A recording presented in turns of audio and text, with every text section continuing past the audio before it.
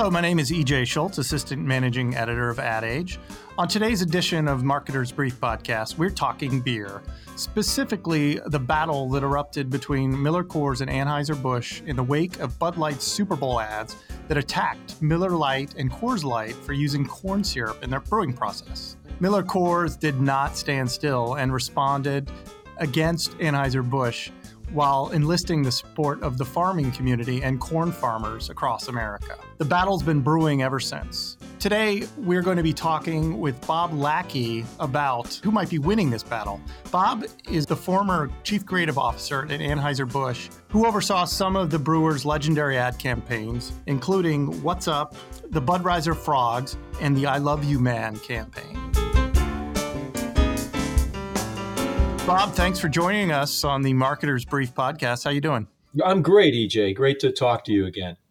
So you've put together a lot of Super Bowl ads in your time, and I'm just kind of curious, when you were watching the Super Bowl this year, what was your first reaction when you saw these Bud Light ads, particularly the ones going directly after Coors Light and Miller Lite? Just sad, really sad to see a missed opportunity. And to me, it wasn't the first time. I mean, I saw them miss the opportunity last year as well, when they seemed to just not understand that the idea for Bud Light is just to kind of reestablish that fun personality. I mean, it's a commodity industry, and the last thing you need to be doing is further commoditizing it, with discussions about ingredients that nobody cares about. And so this year was really disappointing because they were trying to keep a big cover on this, surprise everybody that they had some secret advertising coming out. And I think it kind of shocked most people because I'm still very close to a number of the distributors within the AB system, as well as all the typical pundits, guys that retired from AB who are commenting on the work. And it's just real disappointing. It's a total miss. So, I mean, they tried to use humor, right? I mean, they put this within the context of the Dilly Dilly campaign, which, setting the sales results aside, that campaign itself has sort of broken through pop culture. And just to set this up a little bit, to remind folks, I mean, these ads tried to, in a witty way, just sort of point out that Miller Lite and Coors Light use corn syrup in their brewing process. And of course, MillerCoors has come back and said, yes, we use corn syrup, but it doesn't end up in the final beer. So Bud Light clearly thought they had like a point of differentiation here. I mean, they use rice, right, as a so-called adjunct in the brewing process. So like, what were distributors telling you? Why do you think it really missed the mark? I mean, isn't the point of marketing to kind of point out why you're different from your competitor? Yeah, but not, to me, it goes back to just what do consumers want to hear? I mean, nobody likes to be told that they're stupid for drinking something or any product category. It's well known that competitive direct comparison advertising is not really that I don't know, it just isn't that effective. And when you see it in an industry like beer that has always been more about personality, because it is such a commoditized business, there's so little difference in terms of the different beers and the ingredients and how they're made. And to lose that place that the beer category really owned for 15, 20 years as being the most discussed, most liked advertising, that was really the great differentiator for the beer industry and other industries. And today, I mean, this stuff is invisible for the big marketers. I mean, the Coors Light, Miller Lite, Bud Light advertising is talking to each other and not talking to the consumer. So you're not really engaging with the consumer. They don't really care about this dialogue. Yeah. And the idiocy of this whole thing is walking right into a constituency called the corn growers of America and farmers, and having boycotts erupt, right under your nose. I mean, don't you know that this is going to happen? So that's why this whole thing is so ill-advised, and that's the comments from the distributors. Now, the other thing I'd say about Dilly Dilly, I personally, I hear what you're saying. I think when it first came out, it was a good idea, but the AB lost the understanding of what Dilly Dilly really wasn't Game of Thrones. I mean, Game of Thrones is a borrowed interest idea, and the longer you run that route, you're going to be in trouble because you're going to get crowded with Nespresso and everybody else that's taking the medieval point of view. And And to get yourself into thinking that's the idea, that's the campaign, is totally, it's ignorant. It's like, look, dilly dilly was a funny line. It's no different than a what's up or I love you, man. But the mistake AB made a couple years ago was not understanding that this isn't about Game of Thrones. It's about a crazy little catchphrase that if they could have taken it to other settings outside of just medieval times, they wouldn't have been trapped into it. And then they get themselves into another PR fiasco with Dilly Dilly by allowing their Blue Knight, whatever value that thing holds, to be. It was like, what are you doing with this multi-million-dollar purchases of advertising time into strange things that have your consumer scratching their head or launching boycotts against you? And now they've got themselves in I don't want to use bad language, but you know what kind of a match, a PISSING match with Miller, they should know better too. I mean, the two main antagonists on this thing have been there before. When AB was trying to accuse Miller 20 years ago of selling out by selling to South Africans. And that whole dialogue was insane because it upset retailers, it upsets consumers, and it upsets distributors. Yeah, I wanted to ask you about that because you were there during that time. And just to set it up for our listeners, this was back in 2003, I believe. And this was Anheuser-Busch was still an all-American company. It was before the Brazilians sort of took over and, created Anheuser-Busch InBev. And at the time, this was right after SAB had purchased Miller, right? And SAB, of course, is based in South Africa. So you guys, while you were there at Anheuser-Busch, started attacking Miller for being a foreign-owned company, right? And so, and it was. But you don't think that worked? Oh no, it was the worst mistake we could have made because it got us off track of what we were really good at, which was having an unbelievably distinctive positioning for Bud Light. And Bud at the time, too, because Bud was doing a lot of the great stuff like Whassup and Louis the Lizard. And we were doing, really good, I think. People go to great lengths for Bud Light in a very comedic way. And we were told by our chairman to get off it and go chase these guys down and embarrass them. Well, the consumer doesn't care. Some guy drinking 2 cases of Miller Lite a week and going to college football games and having tailgates and even drinking more did not want to be told that he was a bad guy for drinking Miller Lite. And none of these consumers, the heavy beer drinkers, were really even aware of this. And even today, I'll bet you could stop a guy on the street and ask him, and he maybe wouldn't even know, or he wouldn't even care who owns the company. So that brings up an interesting question, actually, beyond the beer category. How do you deal with this when your CEO or your owner tells you to do something that you intuitively don't think is going to work from a marketing perspective? Obviously, in this case, I think you said you kind of went along with it. Would you have done it differently? Oh, yeah. I mean, I tried to do it differently, but I got punished pretty severely for it. So it was just one of those things where you either do it or you're out the door. And but, at our company, even in a time like that, sanity generally prevailed. And the reason why is because, August Busch III, who was our chairman at the time, he was really a smart beer guy. And in the end, he knew, although that got him angry about this foreign ownership and he's thinking they're getting away with something, what was it, 2 years, 3 years later, we're suddenly selling our company. So, shame on us for that. But he even understood that this wasn't getting any traction with the consumer. More and more distributors were kind of coming to him and saying, look, this is not what we need. Distributors don't want us doing this. But the retailers were even getting upset. Don't be putting point of sale materials in our stores disparaging a brand that we sell a lot of, right? So it wasn't even the consumer as much as it could have been the retailers as well saying, you guys are out of line. So, yeah. So, I mean, in our case, Mr. Bush was just a very smart, good leader. But my thinking is I believe strongly that this latest silly spat between AB and Miller is at the lower levels because who in their right mind with any institutional knowledge? And that's the problem, though. There isn't a lot of institutional knowledge at the very top. It's a foreign-owned company at AB InBev. The management at the top of Miller, SAB Miller, has changed a couple times, at least since I've been out of there. And they're letting their people run with it. That's the story at AB. I mean, they run guys in there for a year to two, and then they blow themselves up and they bring in the next guy. So I think this is two crazy things going on where both sides are spitting at each other and like patting themselves on the back for full page ads in the New York Times. There isn't a single heavy drinker of Bud or Bud Light that reads the New York Times. I mean, what are you guys thinking?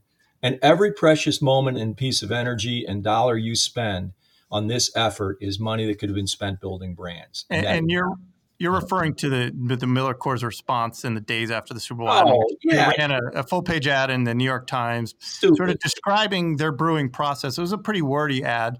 I think they felt that they needed to describe, why they use corn syrup. I think, Anheuser-Busch has tried to conflate corn syrup with high fructose corn syrup, which of course, has a much more negative connotation. But I wanted to ask you, Bob, because I think you'd admit that here we are in the year 2019. The beer category is a lot different than it was when you were in it. Things have continued to decline. Liquor brands are really taking the lead. So doesn't beer have to try something new? And I think what Anheuser-Busch sees here is this new interest in consumers in how products are made. And they keep falling back on this transparency line saying, hey, listen, we're not disparaging our competitors, although it's pretty clear they are. But they're saying, yes, and this is just all about transparency. Consumers want to know what's in their product. And so that's the line they fall back on. Isn't there a point there that consumers are more interested in what's in their beer? Yeah, I guess. But I think if you read enough research and talk yourself into it, and you don't have a lot of creativity in your organization that you want to be told what to do. I could have read research reports 20 years ago and been told to go, light beers need to be defined. No, they don't need to be defined. Light beers were defined by Miller Lite in the early to mid 70s when it's tastes great, less filling. I get it. And light beers had become entrenched. They're still selling 65, 70% of the total volume of the beer industry. So people get what light beers are. You don't need to tell me or educate me. I get it. And the other thing is, just take a lesson of what's the fastest growing segment of the beer industry, an industry that's declining. But the fastest growing segment is the craft beer segment.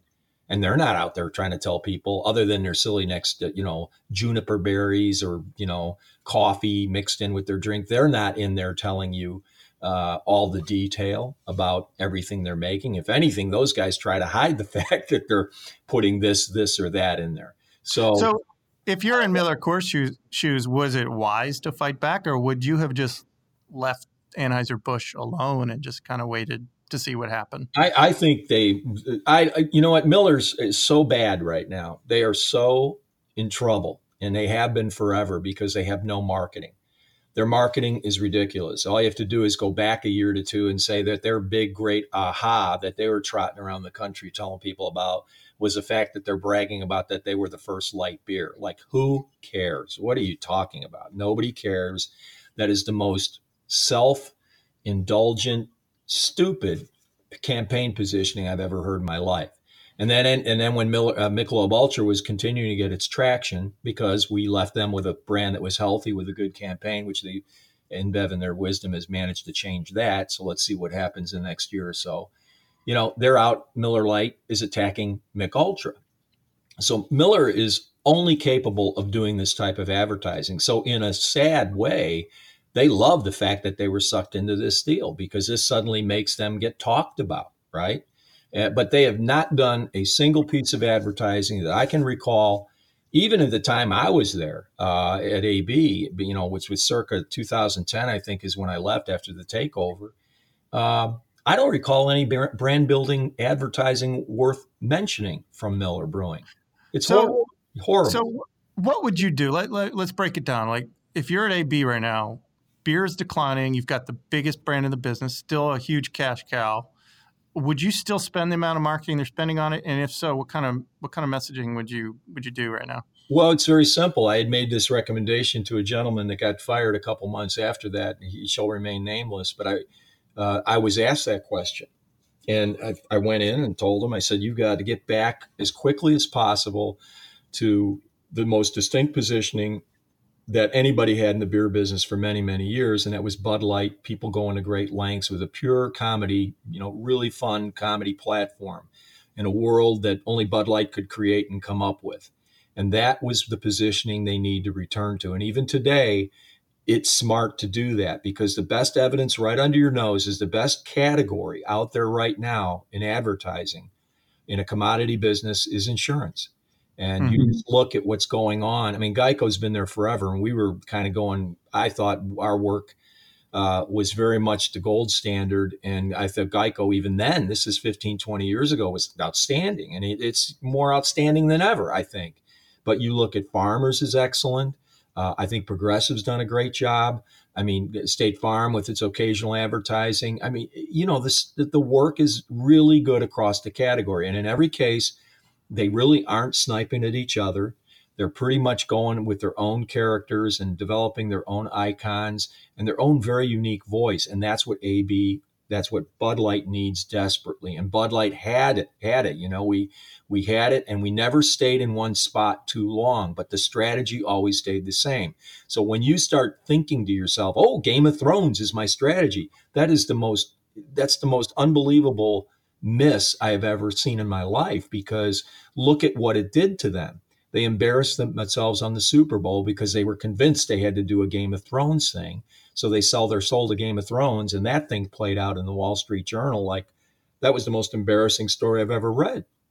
And we're talking about, this is not the corn syrup ad. This is the other ad in which, the Bud Light character they created was actually killed during the ad. And, then it lo and behold, people were surprised at the end that it was a Game of Thrones co-branded ad. That one did get a lot of attention, though. And isn't that the goal, really? I mean, to me, it's like you gave Game of Thrones a good pop. And what did you get for it? You lost your beloved Blue Knight. I mean, I guess thank God as a viewer, I'm glad he's gone. Yeah. You don't think he'll come back? Oh gosh, EJ, you got my hot button on this one, buddy. This is just, I just can't understand it, because that's a catastrophic mistake. I mean, that was a head scratcher, and it was more about Game of Thrones. But when you think of the amount of money, because you provided the media airtime, and now you have to explain yourself as to why you're suddenly derailing this campaign. I mean, I don't get it. I do not understand. And to me, a long-winded answer, get back on the platform that got you there. It's still viable.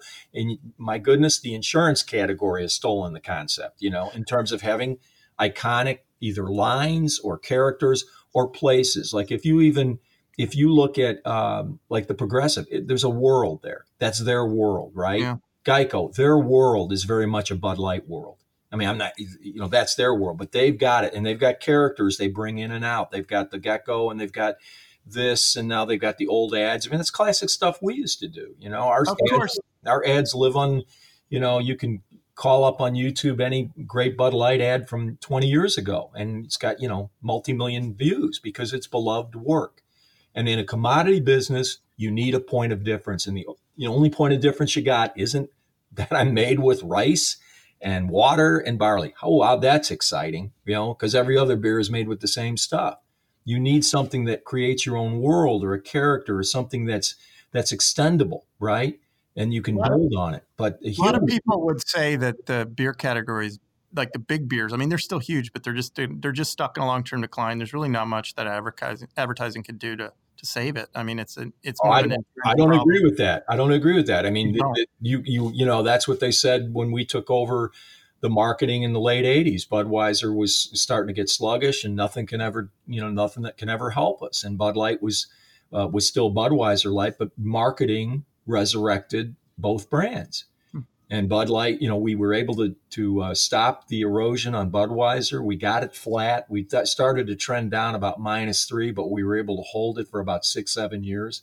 And today they would kill to have the kind of trends we had. We were growing both brands, together year over year. And so they are in dire straits. And I do think the prognosis is probably accurate when you consider the type of management of the marketing process. I'd agree. And Miller has shown me no ability to do marketing. I mean, all they want to do is snipe and snark at people, and they wait for what AB does. And it's just so sad, because they're better than that. They've got a better legacy of marketing, but it's unfortunately so many years ago, nobody remembers it. So part of the fallout of this whole battle is that in recent weeks, it's been reported that all the big brewers were working on a big Brewers Alliance kind of campaign to try to sort of pump up the category in sort of a brand agnostic way. Yeah. And then in the wake of this, MillerCoors pulled out of that effort because they're sort of upset at what Anheuser-Busch is doing. I wanted to ask you about this because I think you were involved in one of the last big sort of beer type campaigns, Right. which I think was called Here's to Beer. I mean, do these things work? Yeah, I think in my case, the Here's the Beer was working. I mean, again, Miller, this is true to their form. They said they were going to go along, and then we actually did a Super Bowl ad for the inaugural launch of Here's to Beer, and Miller reluctantly agreed to do it, but they always felt we were only doing it for ourselves. And our point was, look, we've got to start talking about beer and its appropriateness in society, kind of do it in a fun way, but appropriateness in society, a lower alcohol option than distilled spirits or even wine, something about friendship and just, it's just a much more social product because you can drink more of it. I mean, that was the whole background, but Miller could never get themselves around understanding, you're just trying to grow your business. And it's like, look, guys, if we can grow the business, everybody grows. And so the sad thing is when that's right when the takeover occurred. I had Here's to Beer going for about 2 years. We did have a nice Super Bowl spot where we went around to, all the continents of the world, and we got everybody to say cheers in their native language. It was a 60-second commercial. And it was very, very well received and was getting some attention. And we really help you with legislators, too, those that are trying to tax us, that look at all the great things that we do, et cetera. But you start to realize that when I showed it to the incoming head guru of InBev, he said in his own, unbelievable depth of knowledge of marketing, oh, that will never work because we tried that in Canada once and it didn't work. Well, you know what? To make something work, you have to let it work for a while, and you have to believe in it, and you have to passionately do it. And so the minute I left, the program disappeared. It was gone. And so, I think it had good traction. We were going around to a lot of groups. We were talking to retailers, and that was who our audience was too, is retailers, to give us the better beer aisle, to not just stick us in that beer cave. Let us get the kind of shelf space that wine has. Let us decorate the aisles up with beer ingredient stories. And we were making progress, but when the new InBev guy knows better than anybody else, see where they've taken the industry today, and you see what the results are. So you clearly still passionate about beer marketing. Do you ever think about getting back into it? No, man, with these guys, are you kidding me? These people, there isn't a single person in the top tier running the business that knows what they're doing with marketing, because they're all treating it like Warren Buffett would. They're going to cut the costs. They're going to take it down. We don't need marketing people. We don't need salespeople. We don't need loyal distributors. And you saw what happened to Kraft. It's the same kind of thing. It's the 3G Capital way of doing business. It's take the big cash cow. It's a cash cow business. Let's squeeze the daylights out of it and we'll get shareholder return. And marketing, that's the strange thing about this. These guys are willing to spend marketing dollars, but they have the equation flipped. They don't believe in numerator denominator like we did. We thought that you fundamentally would buy media to get your real, your earth-changing messaging that can really turn a customer's head. Invest in marketing, make it great, put high standards on it. And they have it flipped the other way. They think you can run the same crummy commercials or whatever you put in can be interchangeable. It's the weight, the media weight. And you see what excessive media weight did in this past Super Bowl. Give 60 seconds of it away to somebody else called Game of Thrones, and then the rest of the stuff go attack a competitor that nobody's even cares about. I mean, Miller's in worse shape than AB is. So go figure. Who is at the top of that chain there making that decision, allowing that to happen? Mr. Bush would have never allowed that to happen. So before we go, Bob, what are you up to these days? What are you getting into? Just doing some personal stuff with our family and just making sure my kids are doing okay. We're spread all over the country, but doing some small consulting, more small to mid-sized privately held companies, and a little bit of charitable work. And, EJ, that's plenty. I don't want to go through I don't need another lifetime of what I did, because it was wonderful and great times. But to watch this is just, I could never get back in the beer industry because it's just insane. I mean, I've never seen just such a lack of understanding of what their beer, what proposition should be, So are you still a Bud man? Are you going to crack open a Budweiser at happy hour, or what are you drinking these Well, days? I mean, if I didn't think they had changed the formula, I'd be more of a Bud man because it doesn't taste the same to me. But, I do drink Bud Light. I'll drink Mick Ultra, but I do drink a lot of crafts. I didn't follow Mr. Bush's advice when we were all working at AB. He goes, the minute you let somebody else's liquid into your mouth, they could possibly win you over. And I think, the IPAs have really hit me. I love them. My son-in-law works at a startup out in the West Coast, a small company called Seismic, and they're making a terrific line of beers out there out of Santa Rosa. And so I'm very much, when I go out to visit my daughter and my son-in-law out there, I'm a Seismic guy. So, there's just a lot of great beer out there, and the industry is just got there's going to be a shakeout soon, I mean, it's an industry becoming more and more like it was a century ago. A lot of local brands and a couple big, strong guys at the top, but the current crop of strong guys aren't too strong. They're very vulnerable. Well, it is Friday, and happy hour will be here before we know it. So I'll let you go to get ready for that. Well, I'll wait a couple hours, EJ, but thanks. That is where I'm headed. But it's great to talk to you again. Really. Awesome. Thanks for your time, Bob. It's great talking to you. All right, man. Take care. Bye-bye. Bye. I want to thank EJ Schultz, our man in Chicago today, for that conversation with Bob Lachky, former Anheuser-Busch marketer. You've been listening to Marketer's Brief, produced today by Max Sternlicht. We would like to thank Quad, our sponsor. Quad's experience helping clients execute complex marketing programs drove its transformation from a printer to a strategic and creatively driven powerhouse. You can learn more about the new Quad at quad.com. That's QUAD.com. And you can check us out at adage.com. You can subscribe to our podcast at iTunes. You can hear us at Spotify, Stitcher, Pandora, iTunes, wherever there are good podcasts. Be sure to come back on Thursday for the next episode of AdLib and tell a friend.